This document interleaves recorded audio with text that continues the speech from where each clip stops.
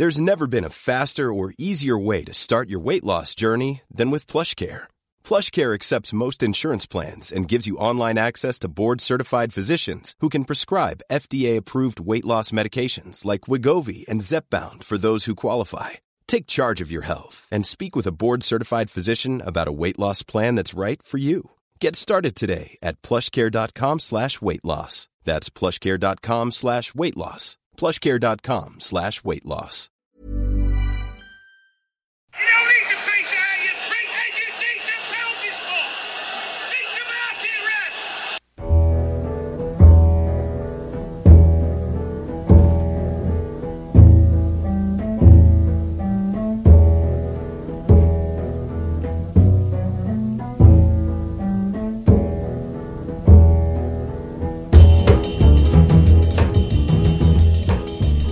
Hello and welcome to the Second Tier Podcast. I'm Ryan Dilks and I'm joined by the Danny Cowley to my Jan Sievert. It's Justin Peach. That was the most normal greeting you've had on a podcast yet. Why? Just a casual hello. Hello. It's because, Justin, we have a lot to talk about this week and I'm excited. We'll start off with the battle of the two new managers in the Championship. It's Huddersfield 0, Sheff Wednesday 2. Steve Fletcher and Sam Winnall got the goals. Huddersfield didn't look much better under Danny Cowley, did they? It seemed nothing had changed at all, really. No. It's not harsh on the Cowleys at all because they've only had a few days to sort of work with it, or a week and a half, isn't it? Yeah, you can't expect too much change yet, can you? But they look blunt. They look like they lack a personality in the way they play. Individual quality is not there. It's just going forwards mainly, isn't it? Because that's, as everyone knows, has been the main problem for Huddersfield all this time. They've not been turned over by teams yet. No, but they're not creating anything. Anything. And I think I saw a stat during the game, which was that Carlin Grant, since he's joined, has scored, I think, 8 goals for Huddersfield, while the rest of the team have scored 6. Well, which shows you just how torrid they are at going forward at the moment. Because they had more possession than Wednesday, but they had fewer shots and really struggled to create anything major, didn't they? Yeah, definitely. Let's talk Cowley, because we talked about him on last week's episode. The manager. We talked about him last week because at the time of recording last week, we didn't think he was going to take the job because he turned it down and then took it after Huddersfield seemingly came back and offered him even more money. It's a weird one, isn't it? Well, we sort of listed our reasons why. I still think it's a good appointment for Huddersfield. Oh, yeah, definitely. But there's so much that needs doing for Huddersfield. It's not going to be an easy, quick turnaround. You know, you see some managers come in and it's a really quick turnaround. Sometimes you get a bounce straight after, and I don't think that's going to happen here. No. I mean, the stuff that he did at Lincoln was sensational, wasn't it? Like, it was football manager-esque, wasn't it? And especially this season, they started to bring in more technical players and sort of adapt their style of play a little bit from more direct to a more sort of, not a modern way of playing, but a passing style, less on the... More less attractive. On the deck. Yeah, more attractive, and... you can see what he was getting at, and obviously he's not going to be able to finish that project now because he's not at Huddersfield. Yeah. So, with all that being said, obviously he's not got off to a great start. Do you think Danny Cowley will be a success at Huddersfield? It's hard to say just because of how poor Huddersfield are. The squad's got almost no balance to it at all. They lack firepower. They lack creativity, which is not a good mix to not have. Yeah, as we said on last week's episode, I'm surprised he's taken the job, really. Yeah, I don't see too many positives for him apart from a big old payday. And he's a head coach, which is one of the reasons why he took the job. Yeah, that is something actually we should probably touch on because that's something you mentioned to me during the week, that he's the manager not the head coach, which is a bit of a change for Huddersfield, isn't it? Because they've gone for the head coach, director of football kind of shtick. That's not worked for the last 2 years because the recruitment's been dreadful, to be honest with you. It's been awful, and hopefully Cowley coming in as manager, he's got more control over the scouting, the players that they bring in, obviously the football side of things as well. So you should start to see, especially I'd say in the January transfer window and the next transfer window next summer, better standard of players with a clear identity as well. Yeah, you said you thought Huddersfield were going to be in a relegation battle after the first couple of games of the season. Yeah. Do you still see that being the case? There's nothing else that's changed my mind other than a new manager coming in. But he's a good new manager. He is a good new manager, but that team is really poor, and they looked really poor again today against Sheffield Wednesday. So nothing's changed my mind at the moment for that. It's a straight answer. Well, Sheffield Wednesday, completely different story. Before this game, they only picked up 1 win in their last 4. So they weren't in great nick themselves, but a comfortable win in the end for Gary Monk in his first game. Yeah, away performance as well. You get a clean sheet, 2-0 win, controlled the game, you'd say, for all of it, although we know that's not difficult against Huddersfield. But they didn't have much more possession than Huddersfield, did they? But there's certain ways of controlling a game. You can, if you're sound defensively and you're not worried at all that the other team's going to attack, then you can just get in your shape and play your game and not have to dominate the ball or anything. Yeah, that's just how football is now, isn't it? Because possession used to be a key indicator of how well that team's dealt with the game, but that's just not the case anymore. It doesn't always work, as we know in Fulham's case. And the Man City game yesterday as well. Yeah. So there you go. Barry Bannon's ball for Sam Winnall's goal. Oh, beautiful. There should be a statue of Barry Bannon. How he doesn't play for Scotland. Scotland have got so many good players, especially at Championship level. And they just squandered them. Yeah. You reminded me of the Chris Eubank video then. There should be plaques of him all around the world. That's a really good impression. Thanks. Kadeem Harris as well. He was very impressive in this game. He wasn't as prolific in the last couple of games before the international break, but he created 4 chances in this game and got an assist. There you go. I completely forgot about him when we were talking about our teams of the season. I didn't, because you know me. But he was a bit unfortunate to miss out, really, wasn't he? I probably would have included him even if I remembered him. But I think the spell Wednesday had probably pushed him aside a little bit, just because they were less. They obviously their form dipped, but now Monk's come in. I think Monk's going to get the very best out of that team. They looked okay at the start of the season, that first 6 games, but now I think they'll start to kick on. They can challenge for the playoffs. Yeah, absolutely. Let's move on to the other game this Sunday afternoon. Barnsley 0, Leeds 2. Eddie Nketiah and Matthias Klick won it for Leeds eventually. I came away from this game thinking Barnsley weren't actually too bad. They created a lot of chances. They competed with Leeds for a large portion of that game. Yeah. Not bad at all. They've struggled so far this season. They haven't won since the opening day, but this was a lot better, wasn't it? This is a good indicator, because they went toe to toe with Leeds, and not many teams have done that this season. I'd say all the teams have sat back against Leeds so far and not really gone at them. Barnsley did that. They, maybe a bit more clinical. They could have got a result here. Yeah, and the thing is, usually when teams do try and go toe to toe with Leeds, it usually doesn't end very well. Apart, yeah. And of course, at the end of the day, it's a 2-0 loss, but it's promising signs for That's Barnsley. a step in the right direction. There's not many times you say that when you lose 2-0, but definitely a step in the right direction for Barnsley, going up against arguably the best team in the division. Yeah, definitely. The best coach team in the division, etc.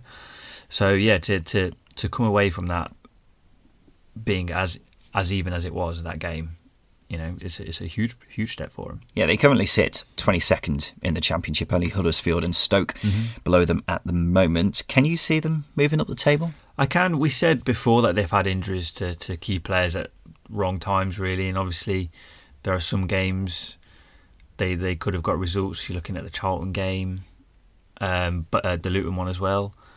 So there are steps forward for them. We saw today, if they take that performance against Leeds into other games, they'll walk over teams, I think. Yeah, I'm still a bit unsure about Barnsley, because they have been pretty poor so far. They're the lowest scores in the league, but created quite a few chances here. Yeah. And they look a lot better than when Woodrow's in the team. Yeah. Obviously, he's missed the last few games with injury. Yeah. So we'll wait and see how they do now that Woodrow's back fit, because, as I say, they look a lot better. Okay, cool. Alex Mowatt's figures in this game, ridiculous. He created 8 chances in 90 minutes, which is the most in a single game this season. Yeah.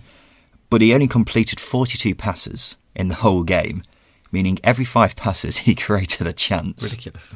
That's insane. Yeah, absolutely. We know the quality he has, but those sort of numbers are just off the scale, really. He's got a bit of stick this season, him, and also the other centre midfielder. McGinn. Cameron McGinn. Yeah, McGinn, yeah. I thought you said McGinn. I was like, John McGinn? No, Cameron McGinn, yeah.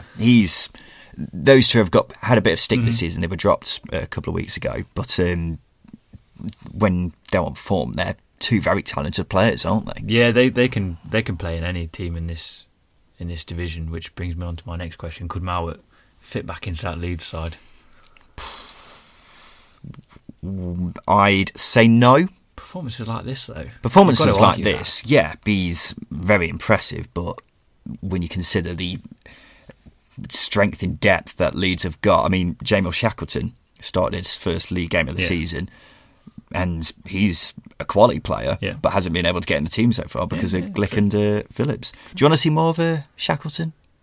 I would, yeah. The games I saw him in last season, I thought he looked better than what I saw of Jack Clark. Because Jack Clark he's got good ability, but lacked a bit of end product, whereas Jamie Shackleton was all over the pitch, and you want to see that combative performances from midfielders. So I do like him. You know, I think this is a season for him to kick on because I think he's into his 20s now, and in a very well coached Leeds team. So stake a claim for your place and get going. Yeah, just finally, this isn't the first time this has happened to Leeds this season, where they've had loads of chances and it finally goes their way eventually. A better team, I feel, would have got something here. Do you feel like that's fair? Potentially, yeah. If, let's say, for example, a team that is as clinical as Brentford, if they create that many chances in a game against Leeds, they're going to... Brentford? Yeah. Why Brentford? Because they've struggled to score goals so far this season. Yeah, but... Okay, Brentford involved. I'm just trying to think of... Brentford last season. Yeah. What I'm trying to get at is a team that is relatively clinical and have got that quality, that experience quality in the Championship, they will punish Leeds. Yeah, that's fair. Are Leeds the most likely to go up at the moment, do you think? They seem to generally keep grinding out the results. I mean, if you win games and you've not been as good as you can be, you're going to be laughing at. If they put more shots away early on in games, they'll roll over teams, no doubt about that. So yeah, absolutely, I think Leeds are still odds on to go up. The team to beat. Definitely, yeah. Fantastic.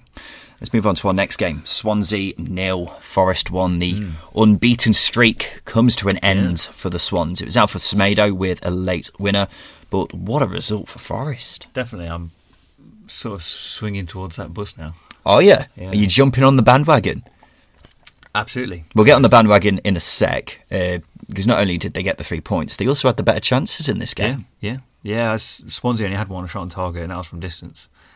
Yeah, Ryan on Twitter says Forest had less of the ball, but that didn't matter, as when they did, they made great of it, and rampaging forward down the wings. And Graben has been given some specific praise from Ryan. Yeah. He created loads of chances in this game, and we've said it before, haven't we?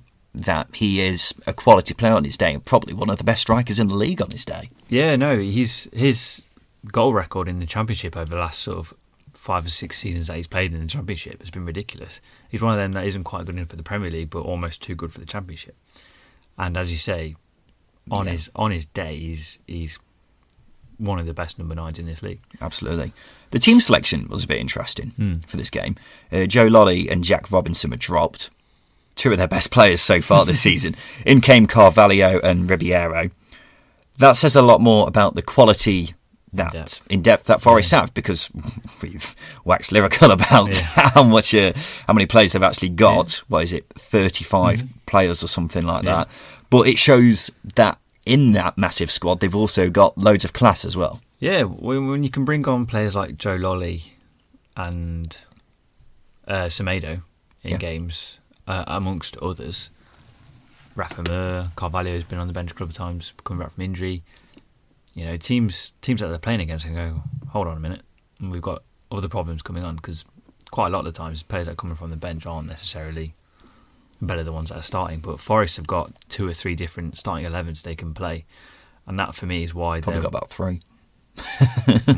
Maybe 4 at a push. But that for me, that is probably why they're one of the most flexible teams in the division, and that's going to prove pivotal when them competing for the playoffs. Yeah, the playoffs bandwagon. Are you jumping on? I thought it was a bus. No, it's a bandwagon. It was a bus last week. No, it's never been a bus. It's always been a bandwagon. If it was a bus, there'd be plenty more seats, but it's just a bandwagon. Are you jumping on? One more week. One more week. I'm, okay. I'm in the queue, and I'm thinking about it. Okay.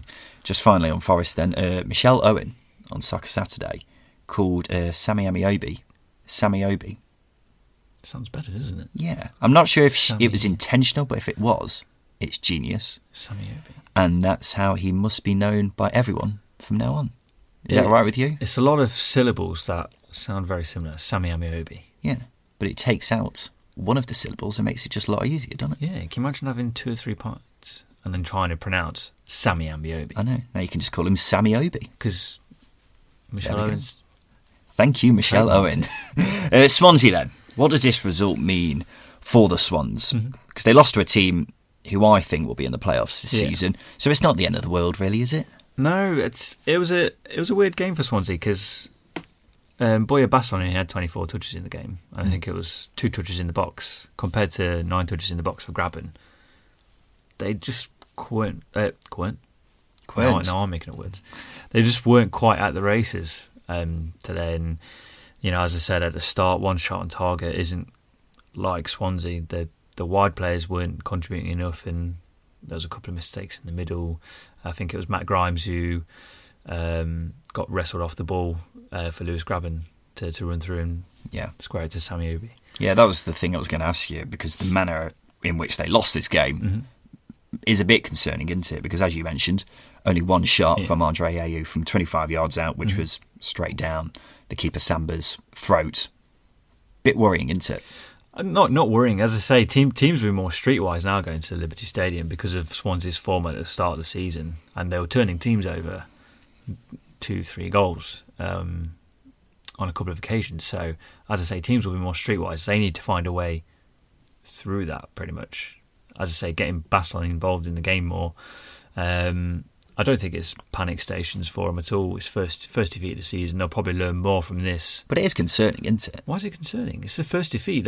You learn more from defeats than you do wins and draws. I'm not overreacting by saying, it's one loss, that's it, Swansea aren't going up now. But as I say, the fact that they hardly troubled, in fact they didn't trouble the Forest defence really in this whole game, that is concerning, isn't it? Yeah, but it's a Forest team that's got results away at Leeds, and they beat another good team away from home, and I can't remember who it was now. That's going to absolutely bug me. But they're unbeaten away from home, Leeds, Forest are. So that sort of tells you how good they're away from home. I think they'll be better away from home than they will at home this season. Okay. Swansea just need to be a bit more streetwise about it. Okay. Let's go to 2 of the teams who a lot of people were tipping to go up this season. It's Fulham 1, West Brom 1, Anthony Knockaert and Semi Ajayi with the goals. 2 really crap goals. 2. Well, we'll get onto the goals in a sec. Fulham had more possession and more shots, but West Brom probably had the better chances. You could argue that, but I don't think it was really a game that was one team dominating another team, really. It was Fulham looked their usual... Pass it a lot, lack a bit of punch, and West Brom soaked all that pressure up. That's why they're still unbeaten. Yeah, let's talk Fulham first, because Bettinelli had a bit of a mare again. We spoke about him a couple of weeks ago. Is it time to give Rodak a go? You're on about dropping England's 4th choice goalkeeper. Yes. Yeah, why not? We like Rodak here, so give him a game. Okay, fair enough. Yeah. It's just last time you had a go at me for saying Bettinelli needs dropping. You don't like goalkeepers? I'm just saying. I've never been completely convinced by Bettinelli. So he's good with the ball at his feet, which is why Fulham play him. Yeah, fair enough. Anthony Knockaert's goal, Bit weird, wasn't it? Crossed it. You think it was a cross? He said it was a cross. Did he? Yeah. Well, I don't know who is aiming that then. He was trying to aim Because for it took Mitrovic, a but it took deflection and obviously went over Johnson. But the deflection seemed to be very innocuous. Innocuous. I get what you're saying. Yeah, okay. Yeah. Well, yeah, it just seemed very weird. There you go. No wins in the last 3 now for Fulham, albeit they have been 3 tricky games. What do you make of their start to the season? Indifferent. Yeah. Fair word to use. They've looked ridiculously good at times and also looked ridiculously bad at times. That's just them in a nutshell, I think. Yeah, but we were talking a lot about their attacking 3, weren't we? Because we thought that would terrorise defences in the Championship this season, and at times they have, but struggled a bit recently, haven't they? They'll find a balance. I mean, this is a result against a top team at home. Okay, you might want to win it. Well, obviously you do want to win it, but you'll take these points as a point gained. You know, if you're dropping points at home to say like Millwall, I know they beat them, but like teams like Millwall, Barnsley, they're the games you need to win. But they've not lost. They've looked more resolute, I guess, than they have done in the past this season. So as I say, it's not an indifferent start. Speaking of resolute, West Brom have been both teams to score in every game so far this season. Is it a bit concerning that they keep leaking goals? You could say that, yeah. If you want a clean sheet, so bedrock of promotion campaigns. You know, if you take a leaf out of Pulis, Warnock, anyone old school, take a leaf out of their books, they'll say defences win your titles. I don't know why I use them as examples. They've got Higazi to come back, haven't they? So exactly. They've not lost a game yet, and they still got some key players to come back. Obviously, Kieran Gibbs coming back in at left back, and Higazi in the middle. Absolutely. The only other thing I've got to say is Will Ferrell was in the stand. It's not the first time we've seen him watch a Football League game this season. Bit random. I'll also add that camera angle of Fulham's horrendous. It's because they're redoing the stand, aren't they? But it's awful. But if they did it from because it used to be from the other side, didn't it, before? No, I think it was just higher up. Well, it was obviously just higher up, but I thought it was on the other side. So at one hard point to watch games there because they play such an expansive style of football, but the cameraman can't pick up the expansiveness. Okay, expansiveness. I like that. Stoke 1, Bristol City 2. Stoke went ahead early on, but went down to 10 men after 12 minutes when Joe Allen was sent off. I think it's fair to say the Stoke board are extremely patient. That's always been said of them, though, isn't it? Is it Tony Scholes? Or Tony Coates? Tony Coates, yeah. Tony Scholes is it. Peter Coates. Yeah, I'm getting them mixed up. Tony Scholes is like the chief executive or something. But yeah, as I say, the board has always been quite lenient, I'd say. Are they being a bit too lenient at the moment? They must go down to... They must see some of the training sessions and say, well, this team could win a game this week. And then they get to the games and it's like they forget how to be any good. I'm not sure there are too many other clubs who are expected, a playoff contender, who were expected to be a playoff contender, I should say. Who haven't sacked their manager after 1 point from 7 games. So it is a bit impressive that they have stayed so patient, I guess. Yeah, no, Nathan Jones in his post-match interview on the Stoke Twitter looked really sad, and I feel quite sorry for him. I do as well. They're still creating chances, but they're not putting them away. But at the same time, they've conceded the most goals in the league this season with 17, and the second most is 13. So quite a distance. Absolutely, but to some extent, if you put 1 or 2 past an opponent, you're going to have more control in the game. The opposition's going to be a bit more... They're going to come at you, they're going to leave gaps. Whereas if it's 1-0 and they're only chasing 1-0, there's that aspect of Stoke might concede. Whereas 2-0, you've got a bit of breathing space. Yeah. He keeps saying, Nathan Jones, that they're close to being a very good side. And from what you've just said, I can understand where he's coming from to an extent. It depends how you define very good. Because they have been a bit unlucky in a few games, haven't they? They have. They could have won the game against Derby. Yeah. If Butland didn't throw the ball in the goal against Preston, they'd have got a result there. You know, I wouldn't say it's fine margins because they're not fine margins. Like, say, for example, Joe Allen didn't get sent off for a stupid challenge yesterday. I take it you think that was deserved. Absolutely. Okay. What a tit. He didn't help himself by having his leg up in the air after making the tackle, did he? An experienced player, it's a heavy touch, and now he's stretching for it, so he's not in control of his tackle. It's a red card. Okay. Bristol City then, they keep on rocking. They haven't lost since getting spanked by Leeds on the first day of the season. Yeah. How far do you think they can go? Really far. God, they've got Callas out injured, De Silva's out injured. Benicophobia wasn't in the team yesterday because obviously he was playing against Stoke. They're winning games without having... Is Adam Nagy injured still as well? He's meant to be coming back. Well, he wasn't in the team. As I say, like, they've still got players to come back in. And for me, they've got a good mix of the way they play. They'll play wing-backs away from home and it works. They play counter-attacking football, whereas at home, they're on the front foot. It's a really good blend. But they're quite famously a streaky team, aren't they? So we could easily see them go on a losing run over the next couple of weeks. That's probably why he's gone to 3 at the back. Yeah, they are in the next 3 games: Swansea, Preston, Brentford. It's quite tricky. Yeah. Is Preston at home or away? I always ask this about Preston. I don't know. I haven't got this down. That's important information in this. I don't write these things, all right?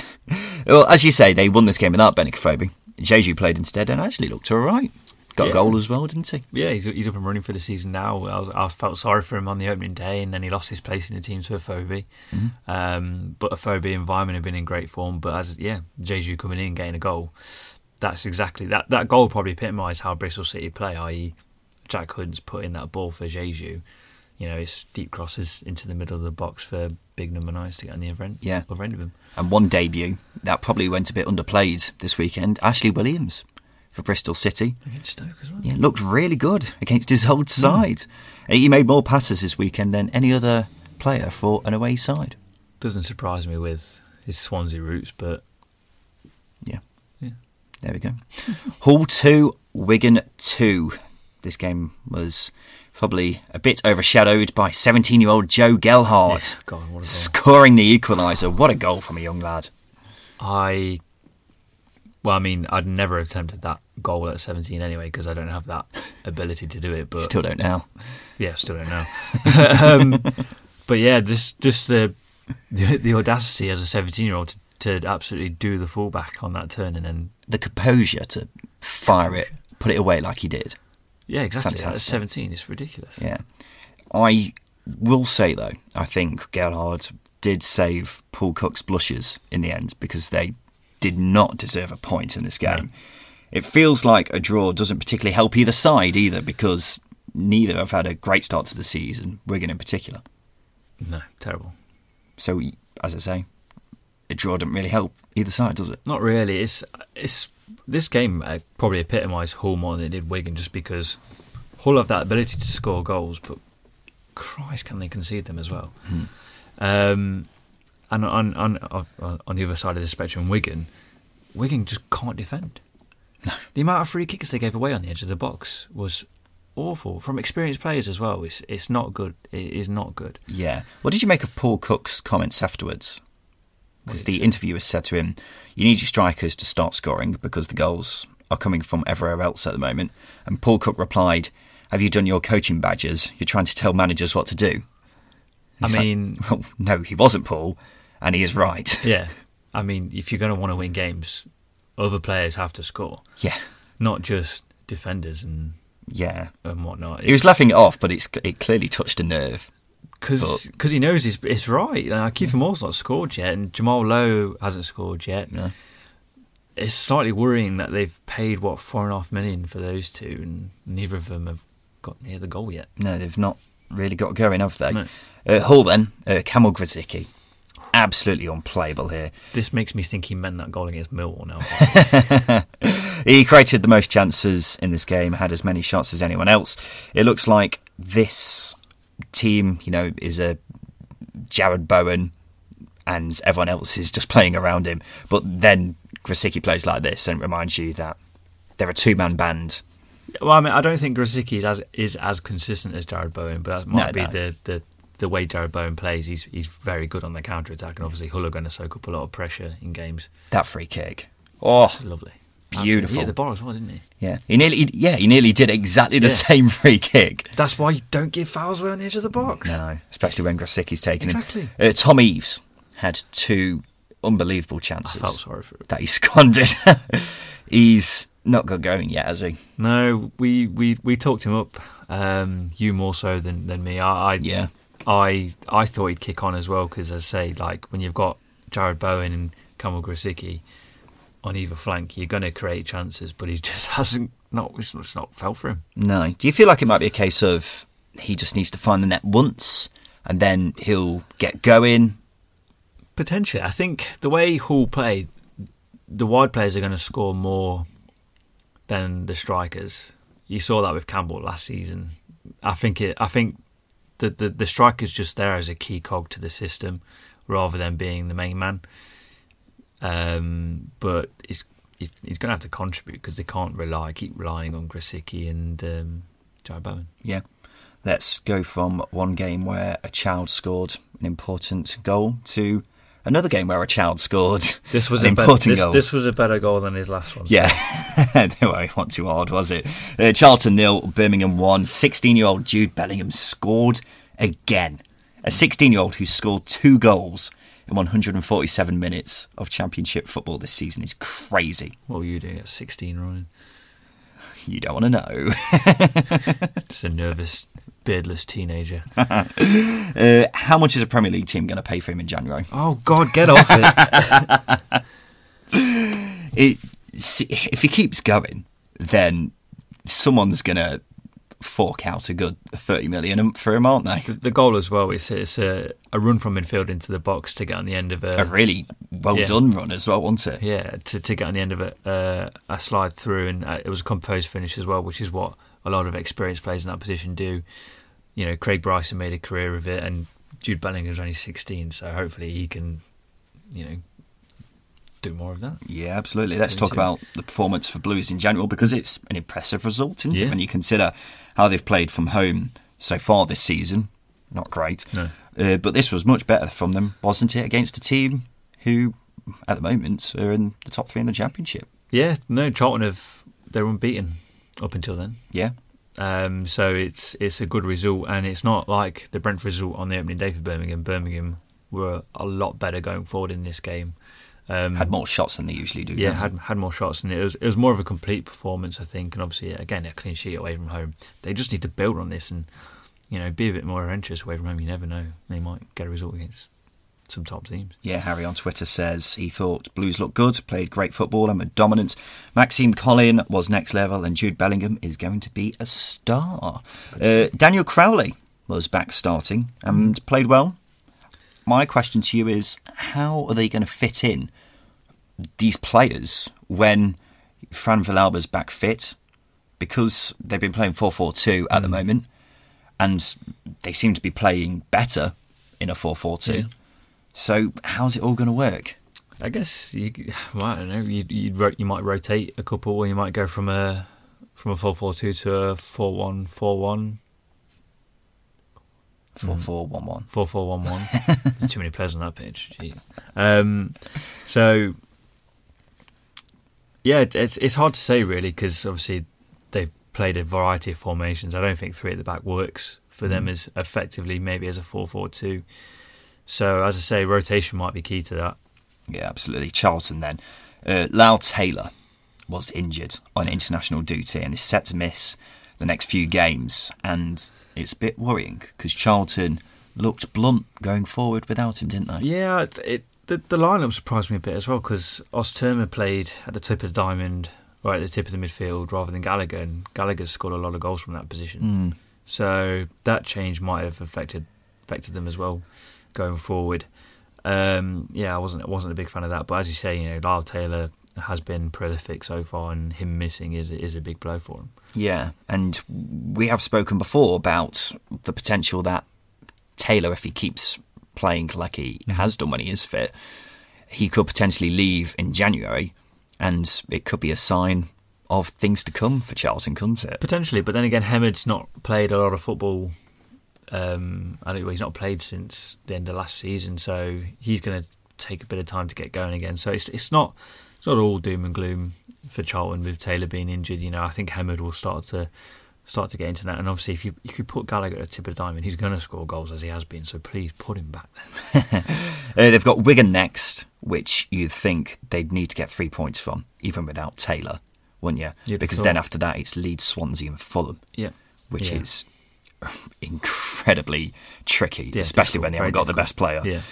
Lee Bowyer's sending off had me in tears. Oh, I can't believe he said, I just threw it, but you saw it. It was an overarm throw to a guy who was about 8 yards away from him. He threw it at him, not to them. He's absolutely launched it at him. So if anyone hasn't seen this, he reckons someone from the Birmingham bench was throwing the ball onto the pitch to waste time. After the match, he claimed, he said, "Is this your ball?" and then threw it back to them. But the replays show he's absolutely launched it at one of the Birmingham coaches. It's sensational. Sorry, it didn't just say, "Is this your ball?" It's like the dugouts are miles away from each other. There is no way he asked, "Is this your ball?" Excuse me, is this your ball?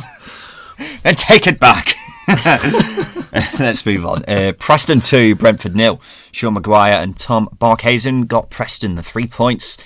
Preston are a real force at home, aren't they? Yeah, absolutely. They've scored 10 and conceded 2 so far from 4 games at home. Ridiculous. That home form's ridiculous.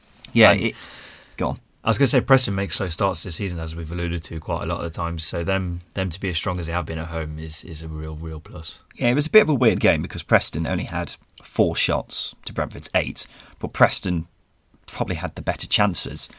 And it's even more impressive when you consider they're missing Pearson and Gallagher, two of their key players. Yeah, absolutely. The one thing that really sort of whetted my appetite for Preston is the players that they did play in their 4 positions. Obviously, Johnson aside, you look at Barkhuizen, Sean Maguire and Luke Bowden. Billy Bowden. Sorry, it's because my autocorrect's gone. But you've got 3 different players who you can argue are all strikers and wide players in different moulds. You got Barkhuizen, who's pacey, he'll stretch a game. Maguire, who's a fox in the box, as we saw with his goal, and Bowden, who's really good with his feet. There are 3 different types of players there who can all be flexible and rotating. That's going to be key for Preston. Yeah, what I was going to ask you was Preston strikers haven't really been firing so far this season, and Sean Maguire got the mark here. Mm-hmm. Do you think that'll mean him kicking on now? I don't think any of them are going to hit 15, 20 this season, but I think they're all going to at least get 8, 9, 10 goals each, I think. And that, for them, that will be Preston's sort of niche, I guess, because they've got players in there that can all score goals. Yeah, I want to give a shout out to 2 players we've praised before, but I feel need to be praised again, those being Patrick Bauer and Ben Davies, Preston's 2 centre-backs. They were fantastic, and probably the main reason Brentford's shots were restricted, being mostly outside of the box. Let's quickly touch on Brentford, because we thought Brentford would kick on, after Said Benrahma came back from injury, but this performance was a bit tepid. Yeah, I think Watkins only had 21 touches, which is unusual for a Brentford team and unusual for a Brentford number 9, I guess, because especially Watkins, he ends up everywhere on the pitch, left, right, middle. He's everywhere, and obviously they didn't quite get him into the game. Same with Mbeumo, who only had 25. You want those players to get the ball as much as possible, especially in central areas where they can start to punish teams. They'll start to create combinations getting into the box. It just didn't happen for him. Yeah, a few Brentford fans are calling for Thomas Frank's head. I'm sure that wasn't like they didn't say that after the 3-0 win against Derby, so that's just fickleness in sport. Fair enough. Football. QPR 3, Luton 2. Naki Wells got 2 for Rangers, but this game for me was about one man in particular, someone we praised already, Eberechi Eze. A beautiful goal early on, an assist a bit later, hit the crossbar twice. He had the most shots in the Championship this weekend. He's someone who's only going to get better, and of course he's still only 21. If you give him space, he's going to punish you. I know that's a bit of a cliche in football, but he's good at dribbling. He's got a good eye for a pass, and he can shoot. That's a good package for an attacking midfielder. Yeah, he's a dangerous player, and if you don't respect that, then you're going to get punished by him. Yeah, from a team perspective, we saw the two sides of QPR this season already, because one of those sides is they play nice football and effective going forwards. Then the other side is defensively, where they conceded. So far, they've conceded more goals than any other side in the top half of the table. The 2 goals they conceded here were sloppy, to say the least. Bit of an understatement. The second one, Harry Cornick just runs into the box, completely unmarked. He gives it back to James Collins, who puts it in. And then the first one, Joe Lumley. Jesus Christ. Had a bit of a disaster. Fair play to Harry Cornick, because the finish. That's a good finish, yeah. Spectacular. First time shot. Yeah. Floats it into the goal. It's a good finish. But if your keeper's going to be venturing that far outside the box with the ball at his feet, then he better be Edison. Because I have no idea what Joe Lumley was doing. You don't even have to be Edison. It's not a hard pass. Just competent. Just competent. That's as you say. That's QPR in a nutshell. It's almost sports car Ferrari going forward at times. It's amazing, but they're a Rover Metro at the back. They make so many mistakes, and that's why I've been so sceptical of QPR. Is because how defensively poor they are. They've not really been up against a top team yet. The good teams they've been up against, they've lost. Bristol. Can't remember the other one, but they've looked susceptible at the back at times. Yeah. In summary, though, I think we've got to say well done to QPR, because it was 3 deserved points, really. Mark Warburton's got them ticking along nicely, hasn't he? Yeah, you go 3-0 up, you get bored, spice it up, give 2 goals away. Keep it interesting for the yeah. paying supporters. Exactly. At Luton, they beat Huddersfield and Barnsley prior to this game, which has eased the relegation fears for now. For now, yeah. I think, if Luton don't start as poor as they did, they don't get panned in the first half. It's a different game in the second half, and you saw the good side to Luton and the bad side. Blackburn 2, Millwall 0. Derek Williams with a pinger. When you connect with a ball like that, it's beautiful. Just centre half scoring beautiful goals this weekend. Bradley Dack on the score sheet as well. Blackburn are quietly moving up the table a bit. Yeah. They're now 11th and have only lost once in their last 5 league games, and kept 4 clean sheets in that time, which is impressive considering how much of a mess they were defensively at the start of the season. First 2 games, Yeah, so, people were talking about Blackburn at the start of the season as a bit of a dark horse for promotion. Yeah. Do you think they might be living up to those standards potentially? I don't. Not necessarily. I think they still need to get players scoring for me to even, because we know what they can do defensively now. When they get organised and do well, they can keep clean sheets, as we've seen. 4 in the last however many games. Yeah, they were comfortable here though, weren't they? Millwall hardly troubled them going forward. Well, they look blunt. I think if Wallace and Mahoney aren't on their game, then Millwall aren't on their game. Yeah, we'll talk about that in a sec. Just want to ask you about an interesting bit of transfer news this week, that Danny Graham has been linked with a move to Australia. Considering how unimpressive Sam Gallagher's been so far, they want to keep hold of him, really, don't they? Yeah, he scores goals for Blackburn. He's been prolific at Blackburn since he went there, that hasn't necessarily been a word associated with Danny Graham since his big season at Watford when he got that move to Swansea. So him being at Blackburn's, he's their main goal scorer, I think. They haven't got someone prolific. You got Bradley Dack as well, haven't you? But you can't rely on an attacking midfielder to score all your goals. You've got him creating, goals for others and scoring them, obviously. And Danny Graham got 15 goals from last season. Exactly. So there you go. It would be a loss. Yeah, Millwall then, as you say, when Wallace and Mahoney aren't pinging crosses to Matt Smith's head, it only gets you so far, I suppose. Yeah. They have lost. They're without a win in the last 4, basically. Yeah. And they're starting to slide down the table after a half-decent start to the season. So. Yeah, I think it's to be expected with Millwall, because obviously the way they play is quite limited. But as I say, if Wallace and Mahoney are on form, then Millwall are on form. It's not just the crossing, it's the ability to link up with the midfield as well, because they've got Tom Thompson and Lennon in there who can score goals, more crosses and more forward play in there, they will be fine this season. Yeah. Borough 1, Reading 0. Marvin Johnson scored after his free kick. Just invaded everyone. Borough perhaps a bit lucky to get the 3 points here, but, a win's a win after a dodgy start. Jonathan Woodgate's now unbeaten in his last 4. Are you convinced Borough can continue to move up the table? It's a good run of form for them. I said that once they get a couple of results, they'll get going again. And this was almost a lucky win. It was a lucky win, no doubt about that. Because Darren Randolph, made some crucial saves to say the least. Yeah, absolutely. It's not the first time he's single-handedly dragged Middlesbrough to getting the points, is he? Yeah. Well, he's one of the best in the league. That's what he's there for. Would you say he's the best in the league? You could argue that. Fair enough. Reading, Jose Gomez picked an interesting team for this game. Puskas and Zhao both started as substitutes, which meant they had £15 million worth of strikers on the bench.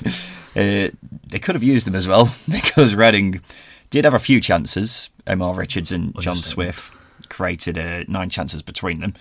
So, they probably could have used their expensive strikers on the pitch, really. Yeah, I guess if you create that many chances, and again the amount of shots that Darren Randall saved, perhaps one of those two could have put one of them in. But it just wasn't to be today for Borough. For Reading.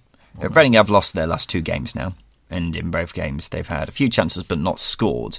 They've got a talented first team, but need to get 3 points against Blackburn next week, don't they? Just to ease the nerves a bit. Again, that's going to be a hard game against Blackburn because of how good defensively Blackburn have been. But if Reading can be as clinical as they were against Cardiff, for example, a couple of weeks back, they'll be fine because we know they can control their games as well as they do. Yeah. Just finally, then, speaking of Cardiff 1, Derby 1. Scott Malone and Robert Glatzel with the goals. 2 sides who haven't started the season as brilliantly as they would have liked. Goal of the season from Scott Malone? It's got to be up there. Clinical finish. Who stood out for you in this game? God, that's difficult. I thought Biliak was great in the midfield for Derby. I know he got man of the match, but as well as that, I thought again Max Lowe was quality at fullback for Derby, and Sean Morrison and Aidan Flint were absolute powerhouses at the back for Cardiff. Yeah, Biliak was the one I had down as the standout. Really, I mean, £10 million for a holding midfielder, you'd expect him to stand out really Absolutely. At this level, wouldn't you? Matt Clark, good to see him back in the side. Yeah, he looked steady. I don't think Cardiff threatened Derby as much as they could have. We know that Derby conceded a lot of chances. They should have exploited that.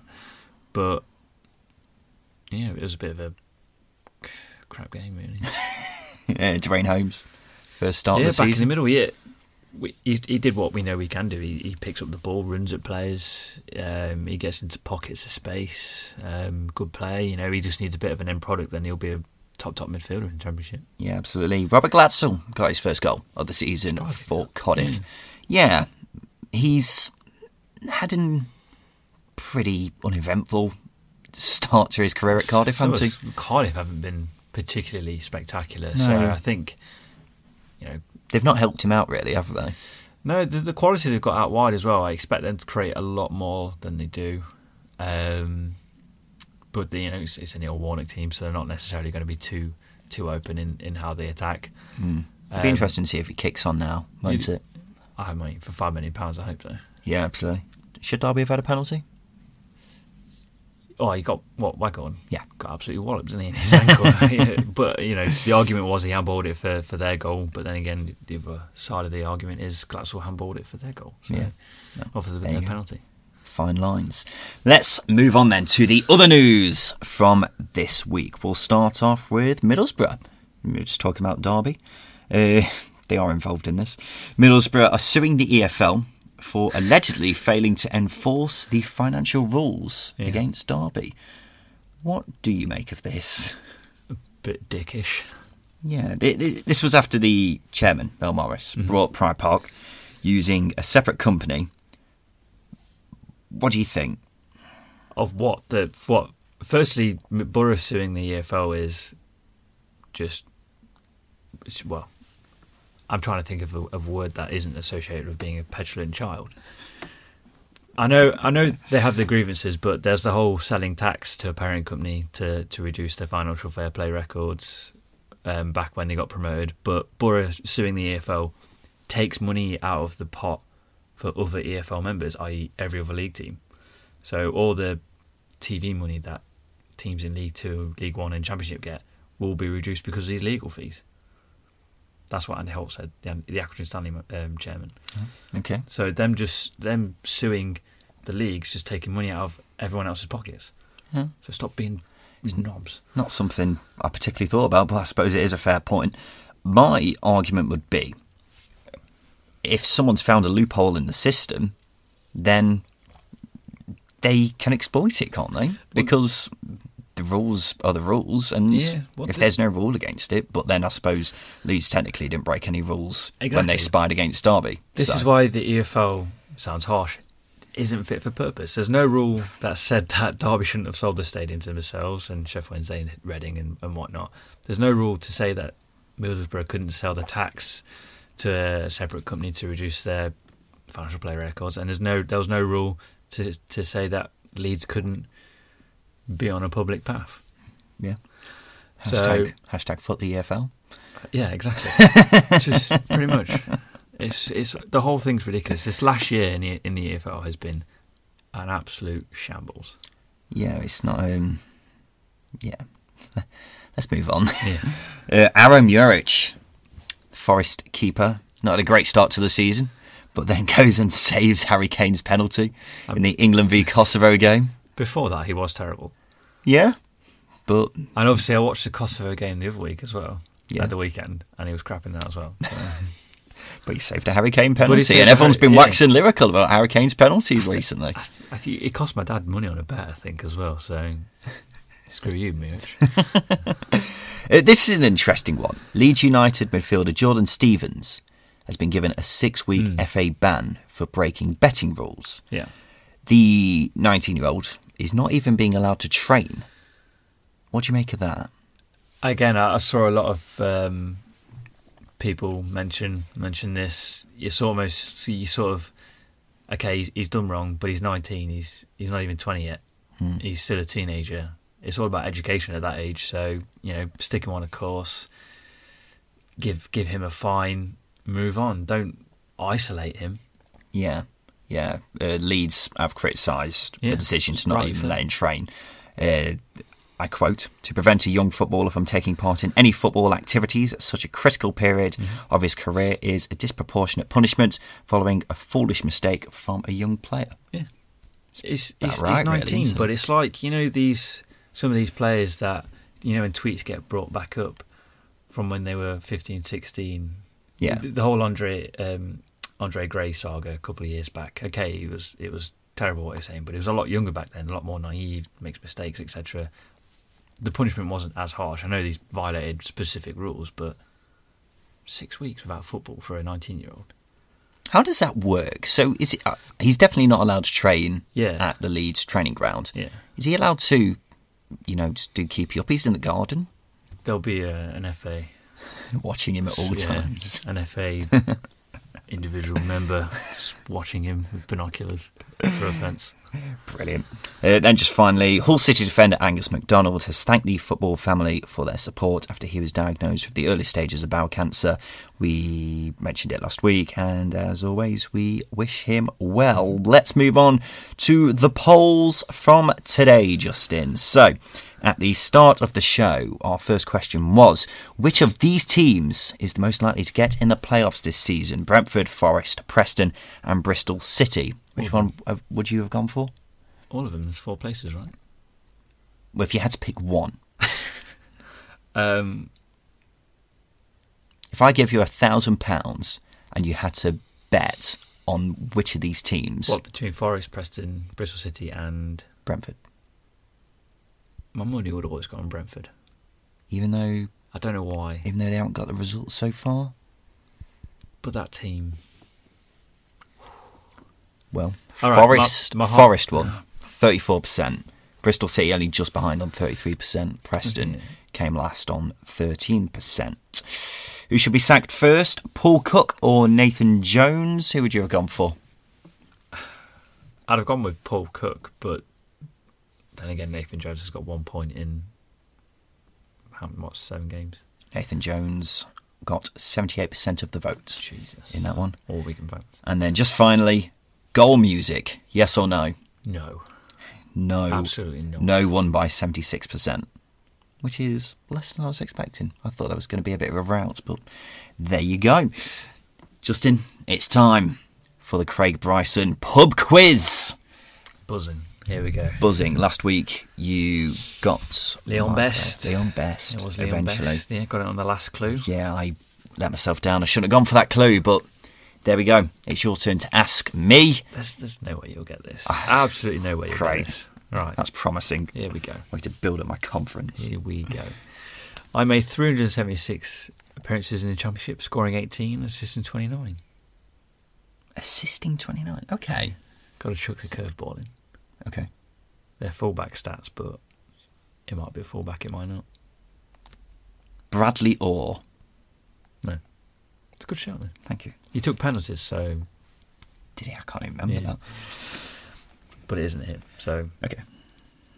I only played for 2 teams in the Championship. Okay. Could you say the first clue again, please? 376 appearances, scored 18, assisted 29.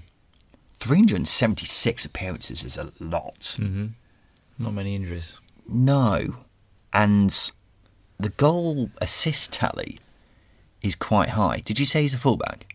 No, I said they're fullback stats, really, aren't they? But he might be a fullback, he might not. I don't want to lead you down that direction because I think this is a holding mid, maybe not holding midfielder, but a centre mid, because those stats would be very good for a fullback. So unless he's a really good attacking fullback, I'm going to go Steve Sidwell. No. At my first club, I was known as the Yorkshire Express. Yorkshire Express, okay. The Yorkshire... What does that mean?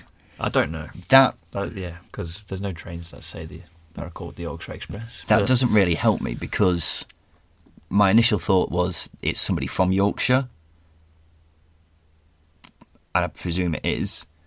But whether he played for a team in Yorkshire, it doesn't really help me at all. It doesn't really help me out. Let's go with... I can't think of any footballers from Yorkshire. Alex Mowat. It's not Alex Mowat. No, it's not Alex Mowat.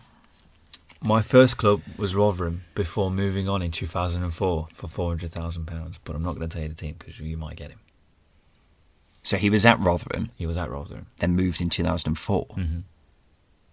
So back when it was the old first division. For how much? 400,000, which would be quite a lot back then for a Championship team. Wouldn't be cheap, would it? So we're going back quite a few years. These are the golden years for Championship football. The Coca-Cola Championship we're talking about. I can't think of anyone who used to play for Rotherham in the early noughties. We'll move on. Go on. We'll move on.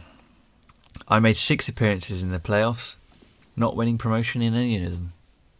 6? 6 playoff appearances, but didn't win promotion in any of those playoff campaigns. How many clues have I got left?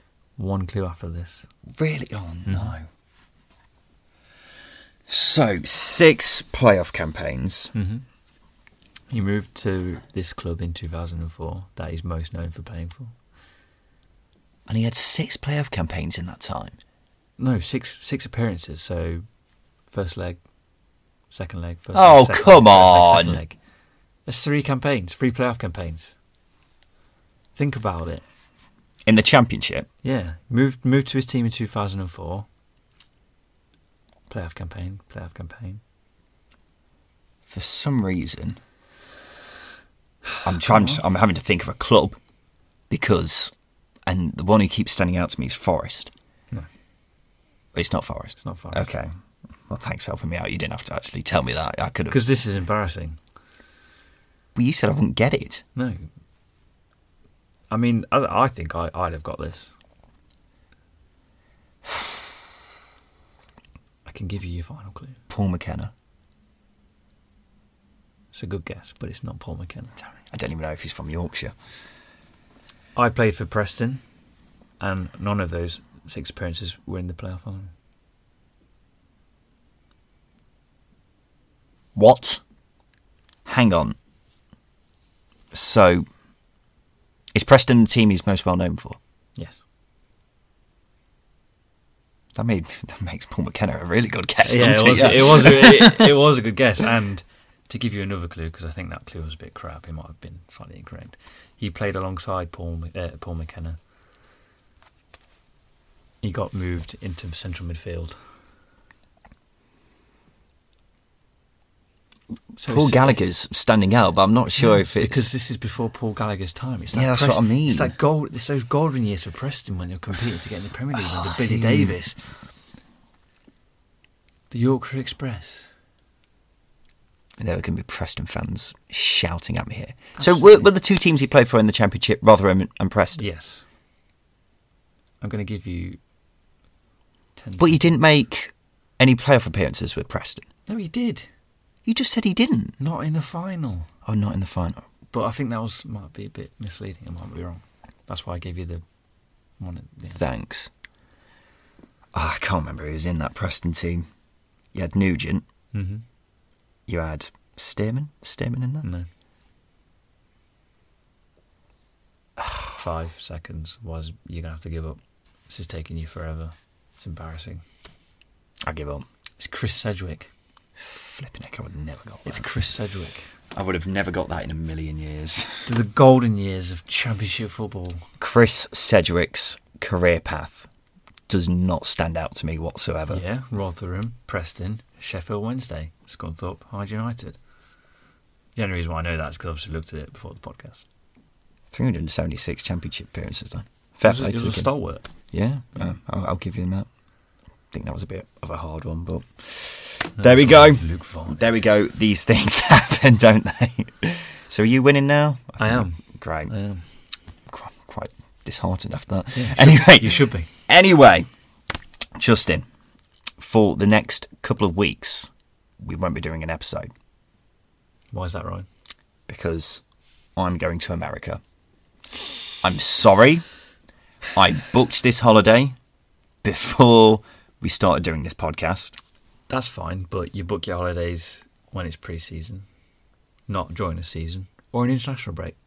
This is all your fault. But I booked this so long ago that the fixtures weren't even out. So doesn't matter. I apologise to all our listeners, but we will be back with a bang in a couple of weeks' time. We'll let you know on Twitter. Keep an eye out. And you should know when you're coming back. I know when I'm coming back, but we might do something in midweek. If I send you a WhatsApp... Yeah. And say, are you moving there? And you jokingly say yes. I'm not moving to America. Then technically the government will not allow you in the country. I'm not moving to America. And we can do podcasts. I appreciate gun laws too much. Okay. Anyway, I've been Ryan Dilks. I've been Justin Peach. Thank you for listening. Make me feel alright. Make me feel alright.